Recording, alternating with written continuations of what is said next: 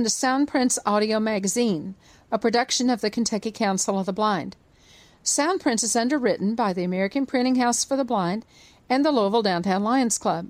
I'm Carla Ruschival. I'm your host for this week's magazine. This is Soundprints for the week of January 31, 2016. Just a week ago, much of the eastern part of the United States was buried under record amounts of snow. Here in Louisville, we had only about 5 or 6 inches, but that's enough to keep us indoors for a long time if the temperatures stay cold. Fortunately, things warmed up right away, and all of our snow was gone by Tuesday. That must have been enough of the white stuff to give us all cabin fever, because we had a record number of 39 at the Greater Louisville Council of the Blind Roundabout this past Friday. Braille lessons, iPhone and iPad apps, some work on family trees, and a general discussion time happened before dinner. Patty Cox cooked up some great chicken tenders, broccoli, new potatoes, and cherry cobbler and ice cream for dinner. And then there was plenty of time for bingo and cards. At our discussion time, we shared the following information. Nearly all of us at one time or another have health issues about which we want to know more. Some issues may be short-term, while others are more chronic or long-term. One of the best websites, packed with solid information written in language an individual can understand, is the Mayo Clinic website. Very, very accessible for screen readers and braille displays. The site is easy to search and presents information in well-organized pages. Visit the site at www.mayoclinic.org. Quickly find what you're looking for by typing a term into the search box, such as a health condition or a symptom. You'll discover a wealth of articles and information, all easy to read, plus related links to more information on each page. Mayo Clinic also offers a number of free, informative, daily and weekly newsletters on a variety of health-related issues. These newsletters are delivered by email, and they feature 2 or 3 timely articles plus a recipe.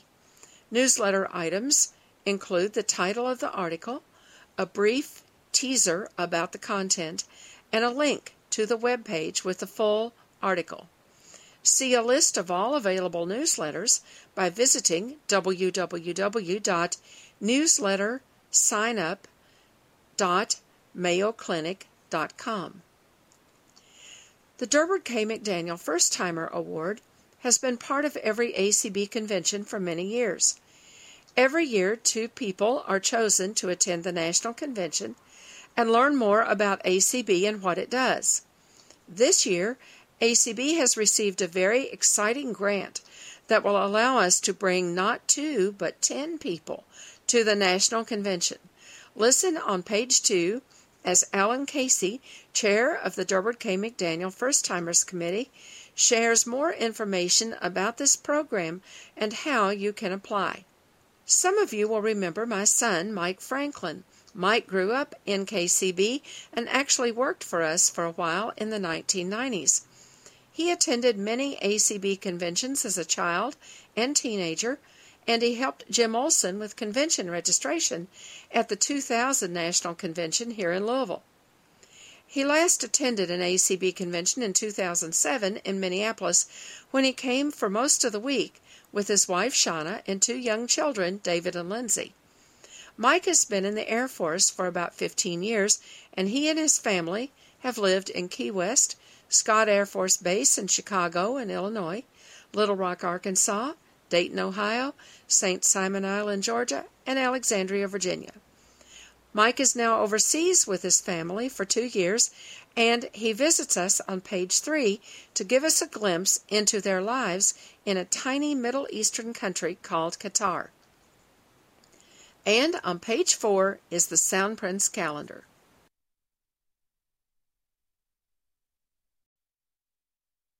Page 2. On the phone with me is Alan Casey. Alan is from North Carolina, and he is the chair of the Durbard K. McDaniel First Timers Committee. We're so glad to have you with us, Alan. Well, thank you. I appreciate the opportunity. We have a very neat program that is available this year on a one-time basis, and the DKM committee has been charged with administering this exciting program, and Alan is going to tell us a little about it today. There's been an article in the Braille Forum, but we want to put this front and center on everybody's plate and make sure everyone knows about it. So, Alan, I'm going to let you tell us all about the new exciting program that your committee is administering. This to me, in my years in ACB, is probably the most exciting thing that's happened. But ACB has received a one-time grant, as Carla said, from J.P. Morgan Chase & Company to fund 10 individuals at the National Conference and Convention in Minneapolis for our leadership program. And we'll be calling these individuals our leadership fellows. And we for years we've hoped to get some money to fund the leadership training and encourage more people to become involved in leadership positions. And this year it's happened. What the program will do is 2 of the 10 slots, 10 individuals will be brought to the convention. 2 of those slots will be the DKM first timers. So that in itself is encouraging because that helps us fund that program without having to draw down on the McDaniel Fund. The other 8 individuals will be leadership fellows, and all 10 of these people will come to the convention as guests of ACB and the DKM committee and J.P. Morgan Chase & Company. Their transportation will be paid. They'll be provided with hotel accommodations, a double occupancy. They will receive a per diem stipend for meals and allowances, and of course their convention registration fee will be paid. And they will also receive tickets to the DKM reception and the ACB banquet on Friday evening. That is just such a neat opportunity. The 2 first-timers that will come will follow the usual first-timer criteria in that you truly have to not have attended an ACB convention before in order to apply for one of those 2 positions. And in the past, we've taken one east and one west of the Mississippi, and that will be the case again this year. But the criteria for the leadership fellows positions is a little bit different. So tell us how it differs from the DKM.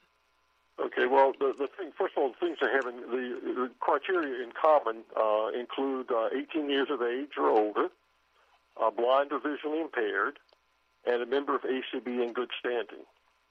Now, the DKM DKM criteria also includes the requirement that they never have attended a national conference and convention in the past. This will not be true for the leadership fellows. They may well have attended one or more conventions in the past, and that's fine. We simply ask them to in their application, we ask them to tell us which conventions they attended. Now, someone's asked how many conventions are acceptable, and we don't really have a number on that because there's so many other factors we're going to look at. We want to look at what sort of involvement they've had at the local and state level, involvement they may have had at the national level. Someone on the ACB board, for example, would not be eligible. No. For a leadership fellowship. And I would think that someone who comes every year, Yeah, but we're looking for someone who's had the opportunity to come maybe 2 or 3 conventions, and I'm just throwing out numbers that really aren't official. Yeah. But maybe 2 or 3 conventions, and they've really shown an interest and to get involved. And we want to encourage them and give them another opportunity to get even more involved and don't have to worry about the financial side of it. Mm-hmm. And maybe they haven't been able to come for a few years, but or maybe they came for a different reason before. Now they're interested in leadership, moving from the just coming to kind of enjoy the convention, et cetera, into the more serious side. Mm-hmm. And that's encouraging people to get more involved. Well, we're asking the individual submits a letter of application to the committee, and in that letter they introduce themselves. And one thing I like to tell people is I've had people call me and send me emails saying, well, what should I put in my letter? And what I tell them all is this. The purpose of that letter is for you to sell yourself, to market yourself to the committee. Exactly. Why should we select you as opposed to someone else?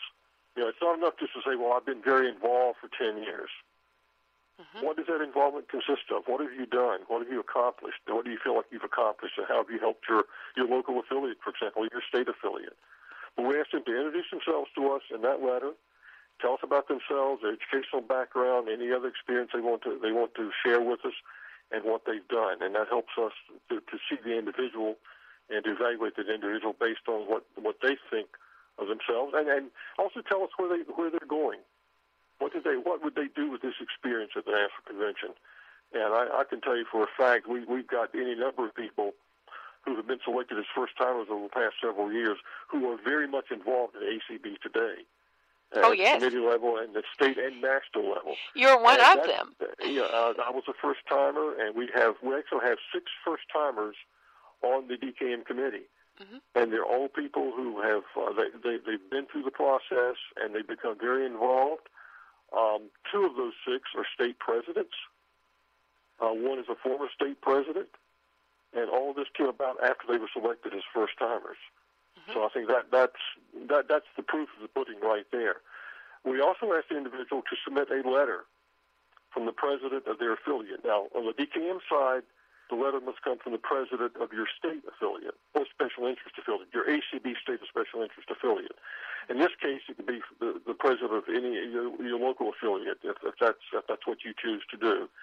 But we want that individual again, and we emphasize to them. We've had letters come in, for example, that said, I think this person would be an excellent choice, and I highly recommend them sincerely. That doesn't help the committee at all. Yeah, that doesn't tell us anything, The individual sells himself or herself. We want the person making that recommendation also to sell that individual, to market that individual. If you think you're going to make a good leader, tell us how. Tell us why you think that, and tell us what they've done. And we've had some excellent letters from presidents in the past for the DKM program, and they do make a difference. We read those letters, and then, of course, we also do telephone interviews. We have after the April 1 deadline, the committee reviews all the applications, and then we schedule telephone interviews with committee members on the interview teams. And then we get together and make our final decision. Mm-hmm. So that essentially is a process that they have to go through.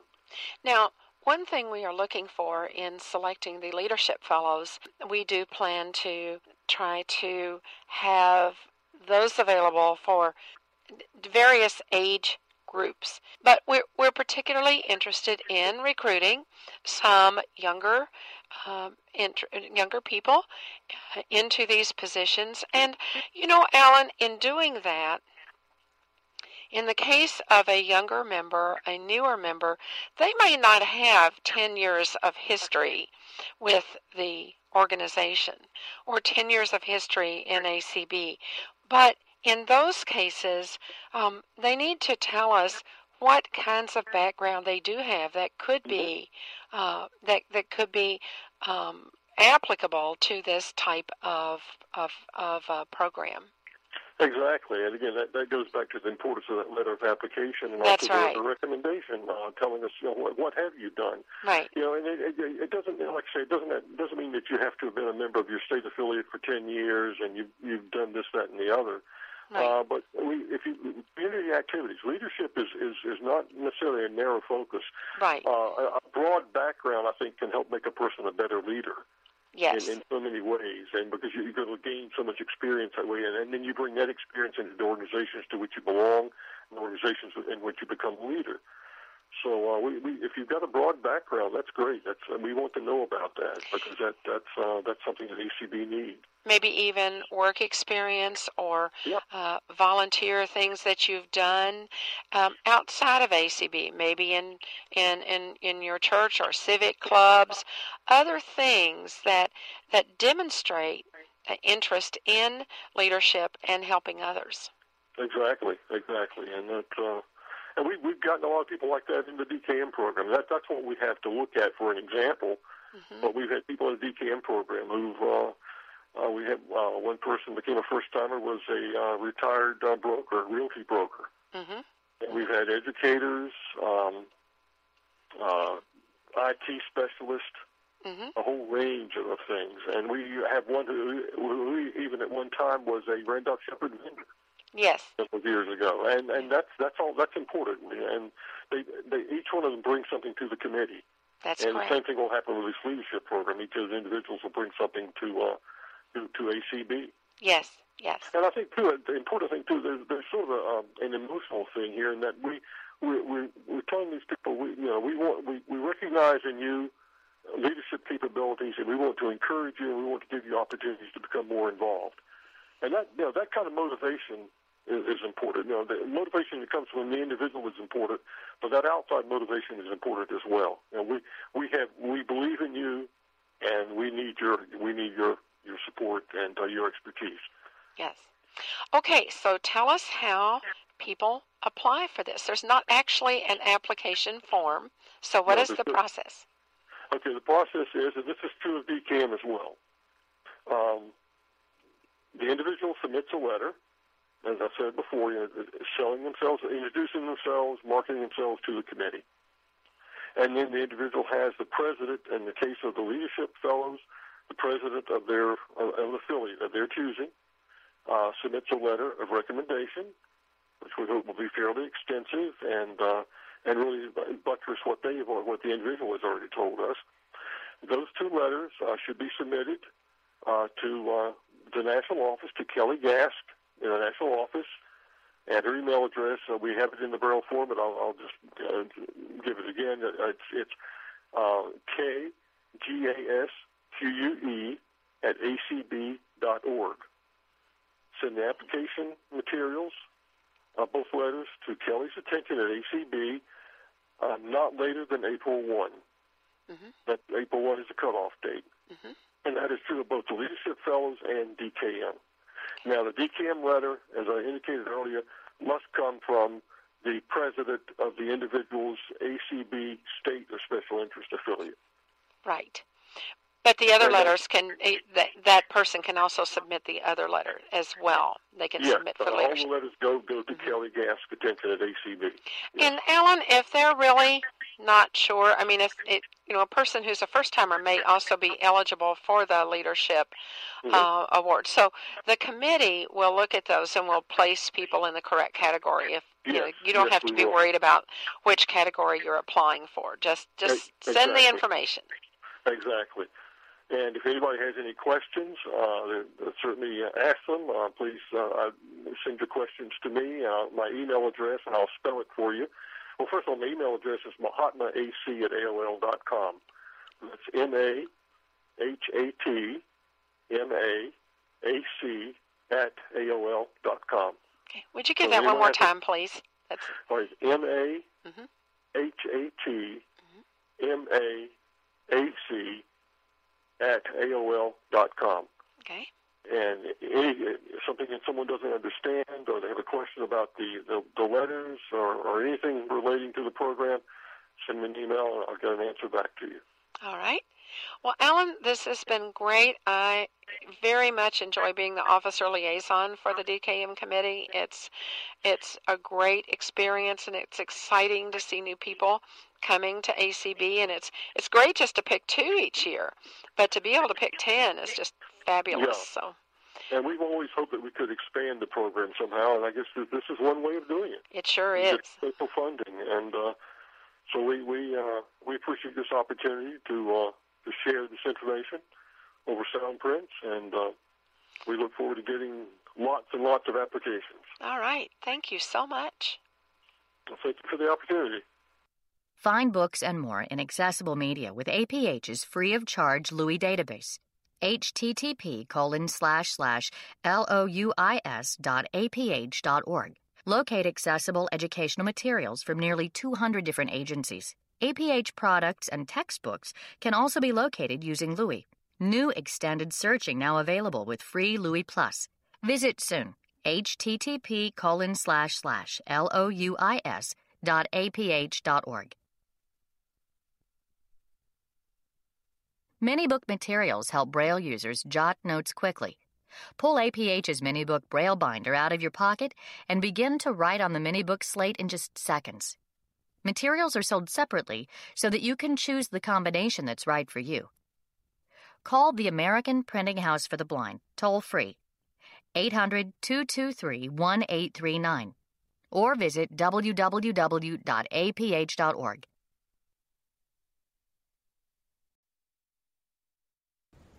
Page 3. Our next Sound Prince interview is from one side of the world to the other. I have on the phone David Franklin, we call him Mike, and he is in the Air Force, and he's in a little country called Qatar, or maybe, Mike, is it Qatar? Which is it? It depends on who you ask. Oh, okay. It's either. Okay.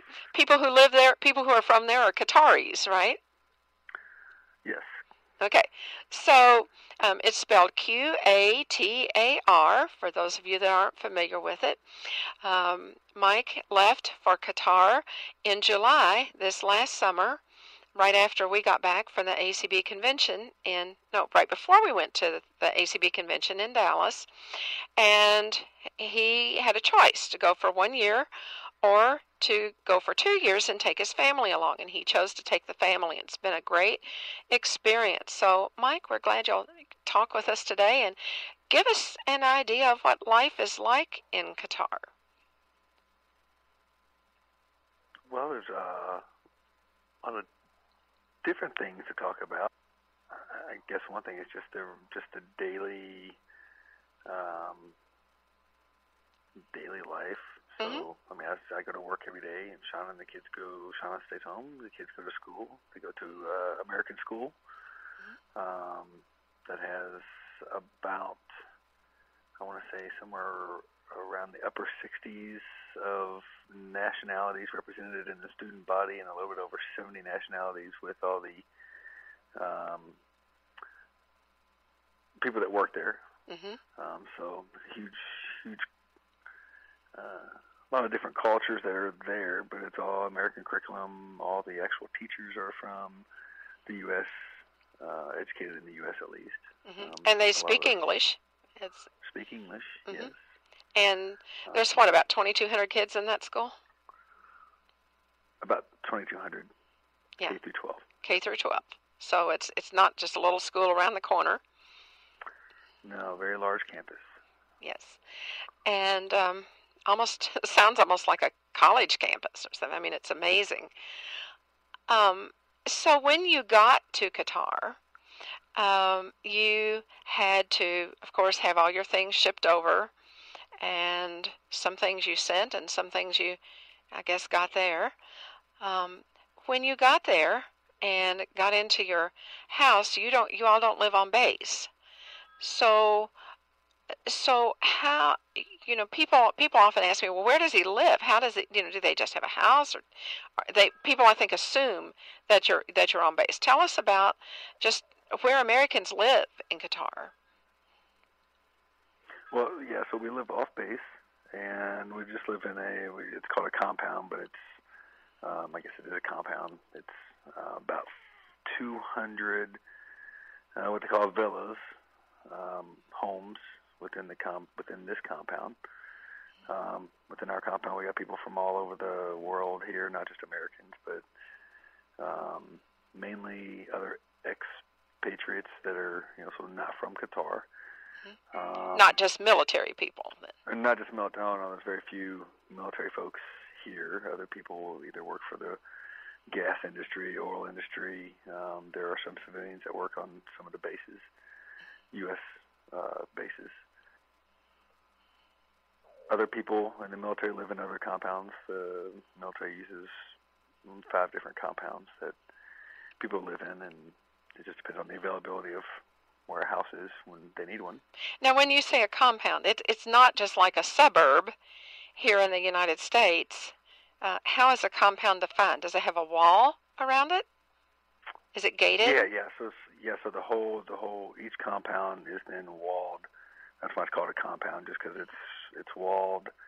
10, 12-foot walls and gated. We've got security that's there, and like within our compound, so we've got a pool, we got a clubhouse, it's got a game room and a fitness facility. There's a restaurant. There's a drop-off cleaners, dry cleaners, There's a little grocery store, just like a little corner market like we used to have in the States. And, I mean, there's even a guy that comes around and will wash your car for 15 real, which is less than $5. And then, but it's not like a little small place. It's, I don't know how big the whole compound is, but there's 2 or 3 major streets, and then other streets that connect those major streets. It sounds like living in a a really, it'd be almost like living in a glorified country club or something. Yeah, somebody that was here when we came here described it as, think of going on to a vacation home, but it's not a vacation home. You live here for 2 years. Because when we got here, everything's furnished. You know, the house is furnished. You just bring all your kitchen stuff and your clothes and kids' toys and all that. But all the furniture and everything else is here, a couple TVs and everything. So you just move in. And describe your house.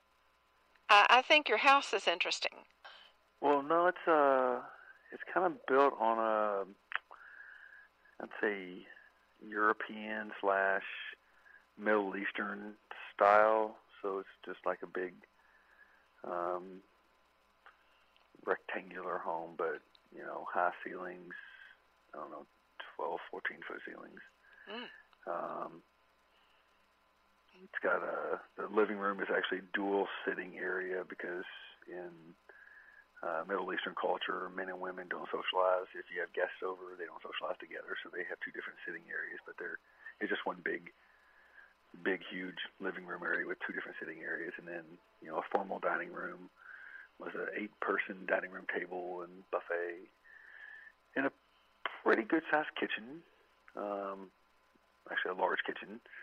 And then upstairs is 4 bedrooms. Each bedroom has its own bathroom, and then there's also like a den in the middle of all the bedrooms. So that's like another living room den area. Kind of a common area. Yeah, yeah, and just a big open style tile floor throughout the whole house, and all the walls. One thing that's different: all the walls, you know, all the construction over here is all cinder block and concrete. So it becomes difficult to put things on the wall. I bet Shauna had a hard time with that because she loves to put a lot of pictures up and things. There are a lot of pictures, but those command hook 3M sticky strip stuff, they work pretty well on the concrete. Yep. Okay. And then not much of a yard because grass doesn't grow very well over here, but just a little back area that's tiled. It's got a little strip of place where you can, I guess, try to grow a garden. But then, you know, in the back, it's all, you know, every house's property is in the back is separated by, I don't know, high walls. So kind of private. The culture over here is very private in your own home. But then outside, and one good thing about the compound, there's probably kids in 90% of the homes, so kids all over the place. Oh, I guess David and Lindsay love that. Yes, they do. What is it like outside the compound? You know, when people think of the Middle East, and you're on the Persian Gulf, tell us about life outside that compound. Maybe you know, the safety or the security, the crime rate in the area, maybe a trip to the grocery store.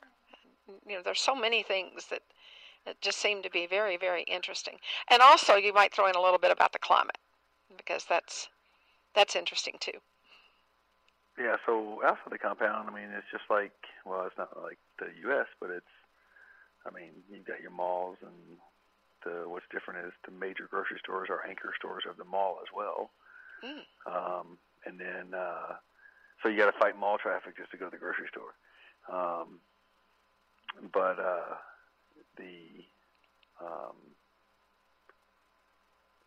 the safety and security, I say we're just stationed in the D.C. area, and we're in Chicago before, and we're probably safer over here than either one of those 2 places.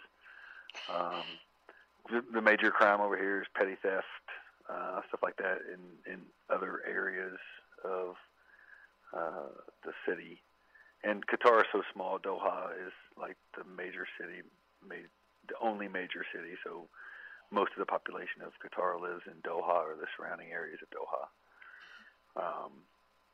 But yeah, I mean, the mall has, like I said, the grocery stores. Got all the other stores,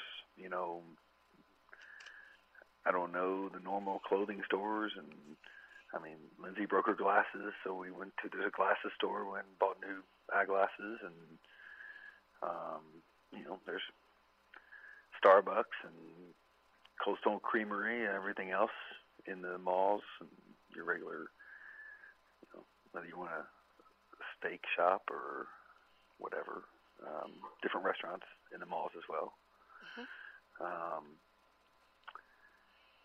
And then the grocery stores are kind of different. You'll find something that you like, and then they won't have it 2 weeks from now. And they're not worried about keeping it stocked, right? No, and some things are the same cost as back in the States, but if you want something that's a U.S. product, you're going to pay more. I don't know, a box of cereal, regular box of cereal, $7, $8. So it's a lot cheaper just to get it shipped by Walmart.com or Amazon. And but one of the two grocery stores that we use a lot is almost like a super Walmart. I mean, they've got anywhere from clothes to household goods to toys to groceries to a fresh fish market to a big fresh spice section.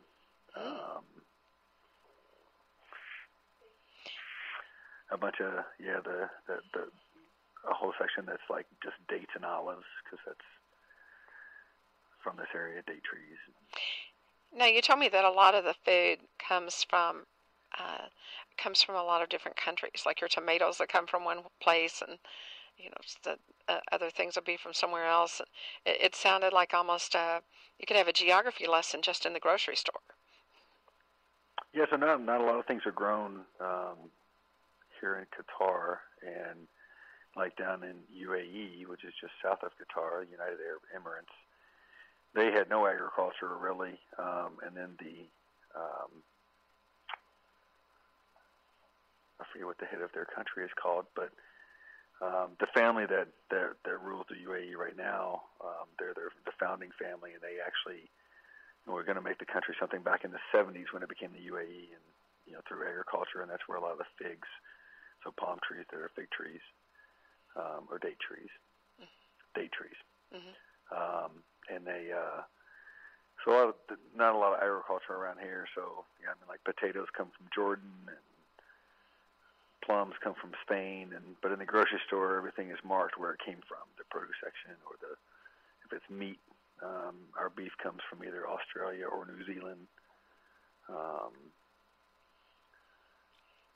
And so, there's things from all over, but the further distance it has to travel, the more it costs. Sure.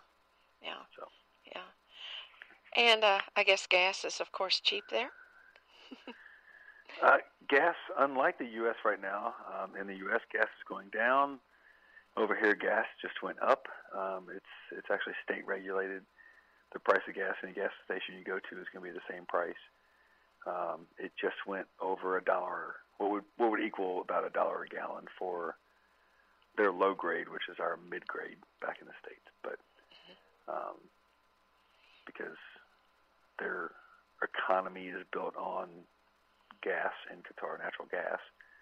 So as the natural gas prices go down, then prices will go up. So they keep that price pretty much where the government wants it to be. Yeah, because it's so gas.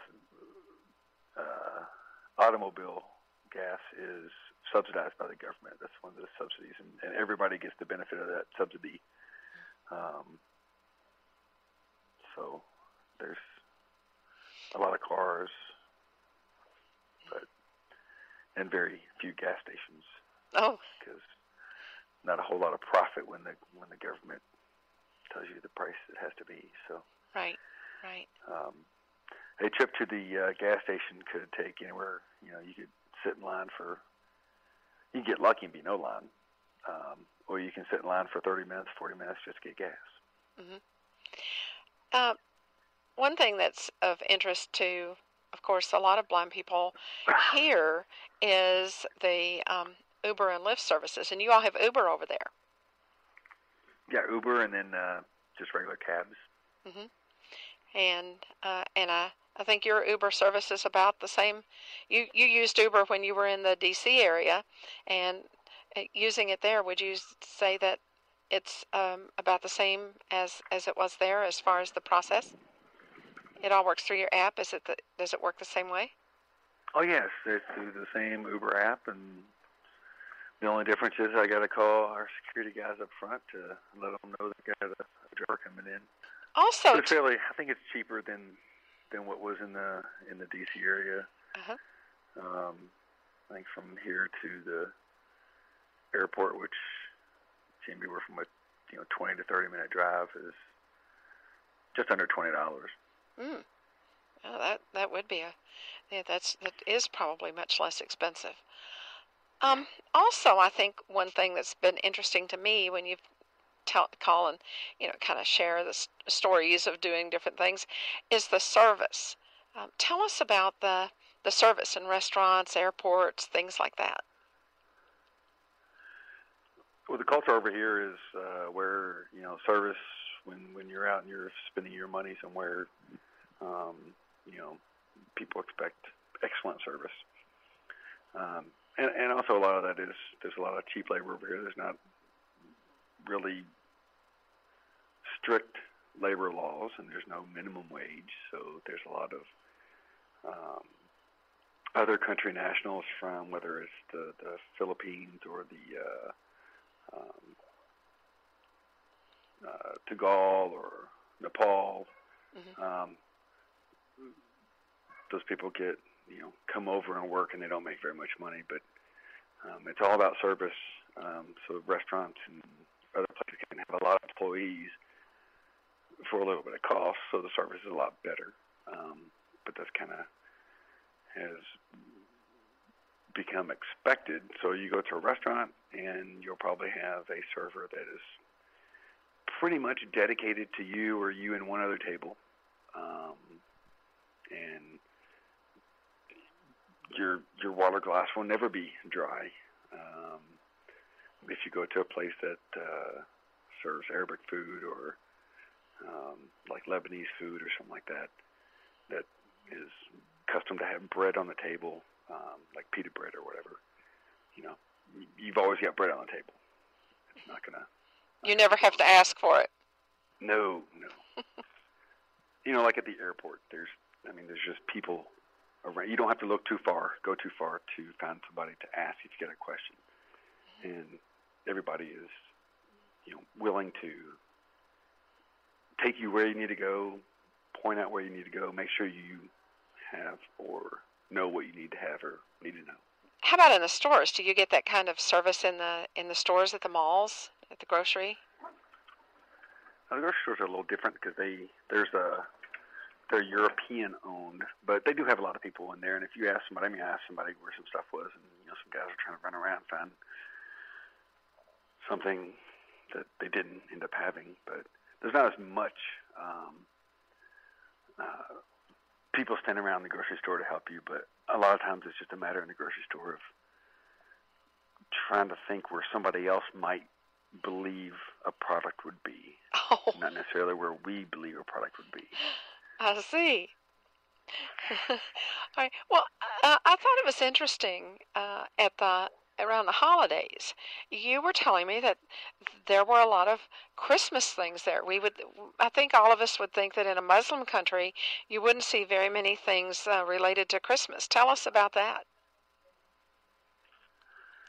Yeah, so not all the stores, but most of the stores. The store that we go shopping, they had a huge Christmas section with trees. We actually bought a tree.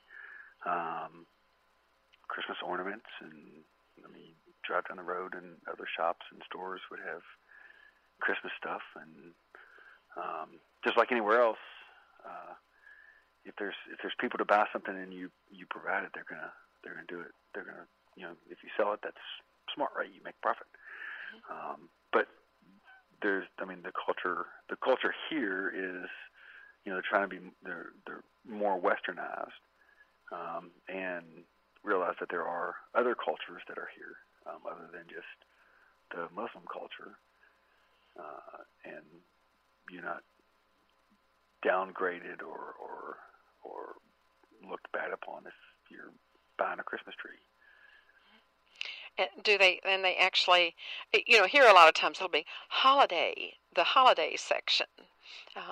And do they actually advertise it as Christmas trees or holiday, whatever? It was Christmas trees. Mm-hmm. And the major hotels downtown, the Ritz-Carlton and hotels like that, they have, tree lightings and Christmas celebrations and all that kind of stuff down at the hotels. Mm-hmm. So it's all, there was plenty of Christmas around.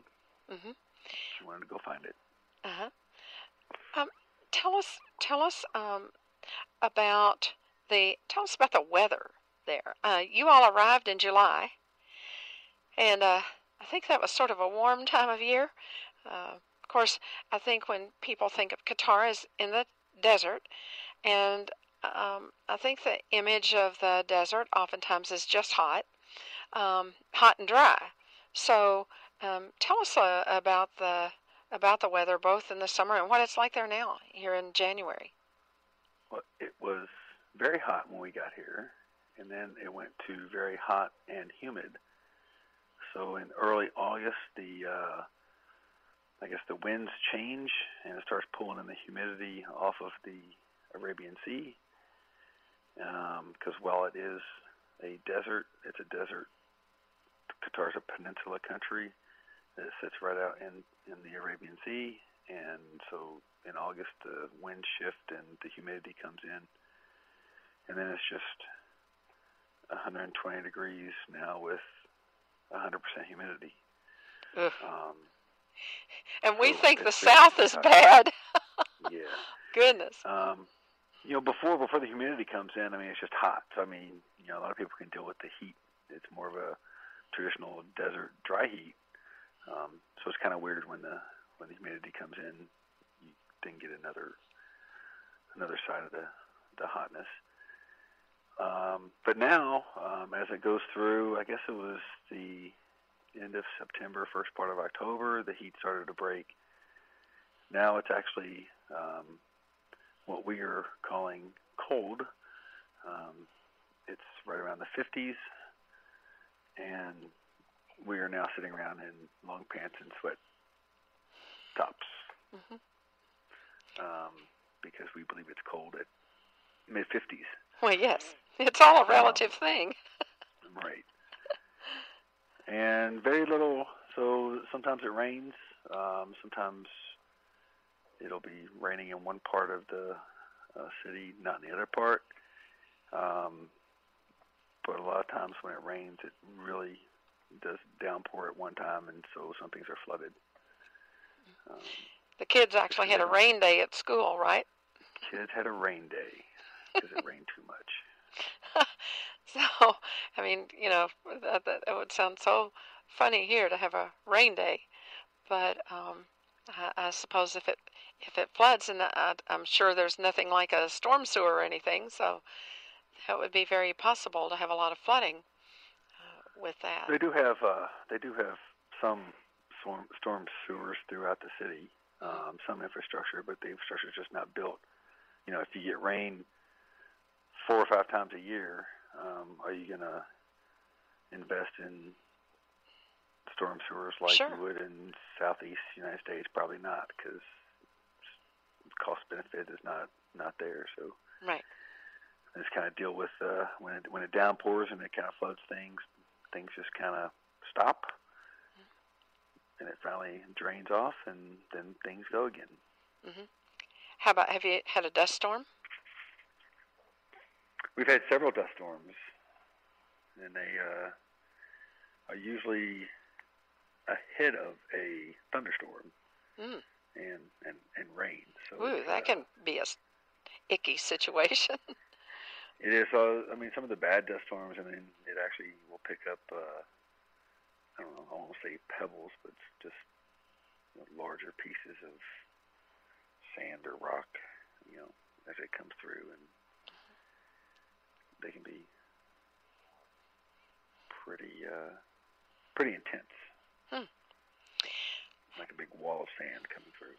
One thing we did not say at the beginning is that Qatar does have a ruling family. Is it sort of like a royal family, or it's not an elected family? It's not an elected family, no. So the emir, and they have a father emir, but the emir is the emir now. But they still recognize the father emir, the Al Thani family, and they have been the ruling, the family since Qatar was formed. Qatar used to be a British colony, and actually Qatar, when the United Arab Emirates was forming, which is south of Qatar, 6 of the 7 emirates that were down there had actually joined with Qatar and Bahrain, which is another country, and that was the original United Arab Emirates, and then Qatar and Bahrain decided they wanted to be their own country, and the 7th Emir Emirates that was down next to the other 6, what is now in the UAE, they became the UAE, and that was just back in the 70s. There's just so much we could talk about, and it's just very, very interesting. I think that looking at different cultures and things is just interesting, and the fact that this seems to be such a conglomeration of people from all over the world. It's truly an international community. So I appreciate you talking with us, and maybe you can visit with us again, or maybe we can get David or Lindsay to tell us about their school experiences sometime. I think that would be interesting from their point of view. So thank you very much. Appreciate it. All righty.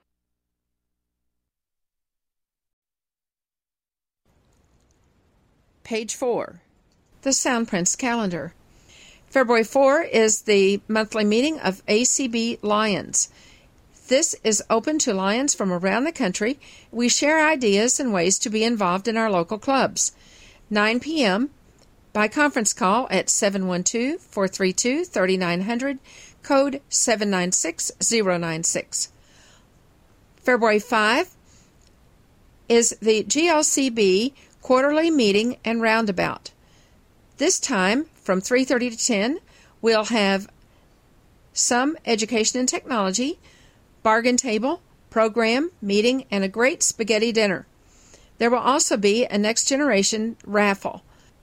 For more information, call 895-4598 and please sign up and let us know how many people will be coming with you.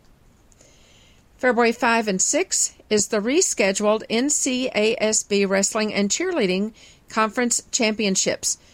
Postponed due to snow, this event is hosted by the Kentucky School for the Blind, 1867 Frankfort Avenue in Louisville. Contact Kyle Sosha, the athletic director at the school, at 502-897-1583. On February 6 is the Art of Bookmaking, 10:30 a.m. to 12:30 p.m. at the American Printing House for the Blind.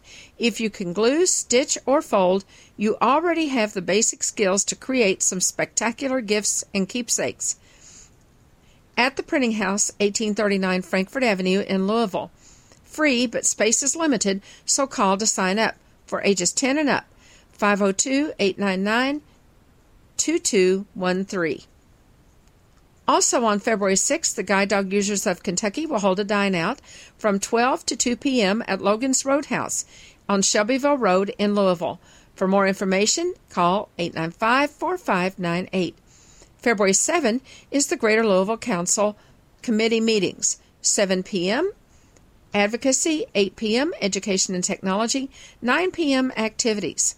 Call 605 475-6006, code 294444.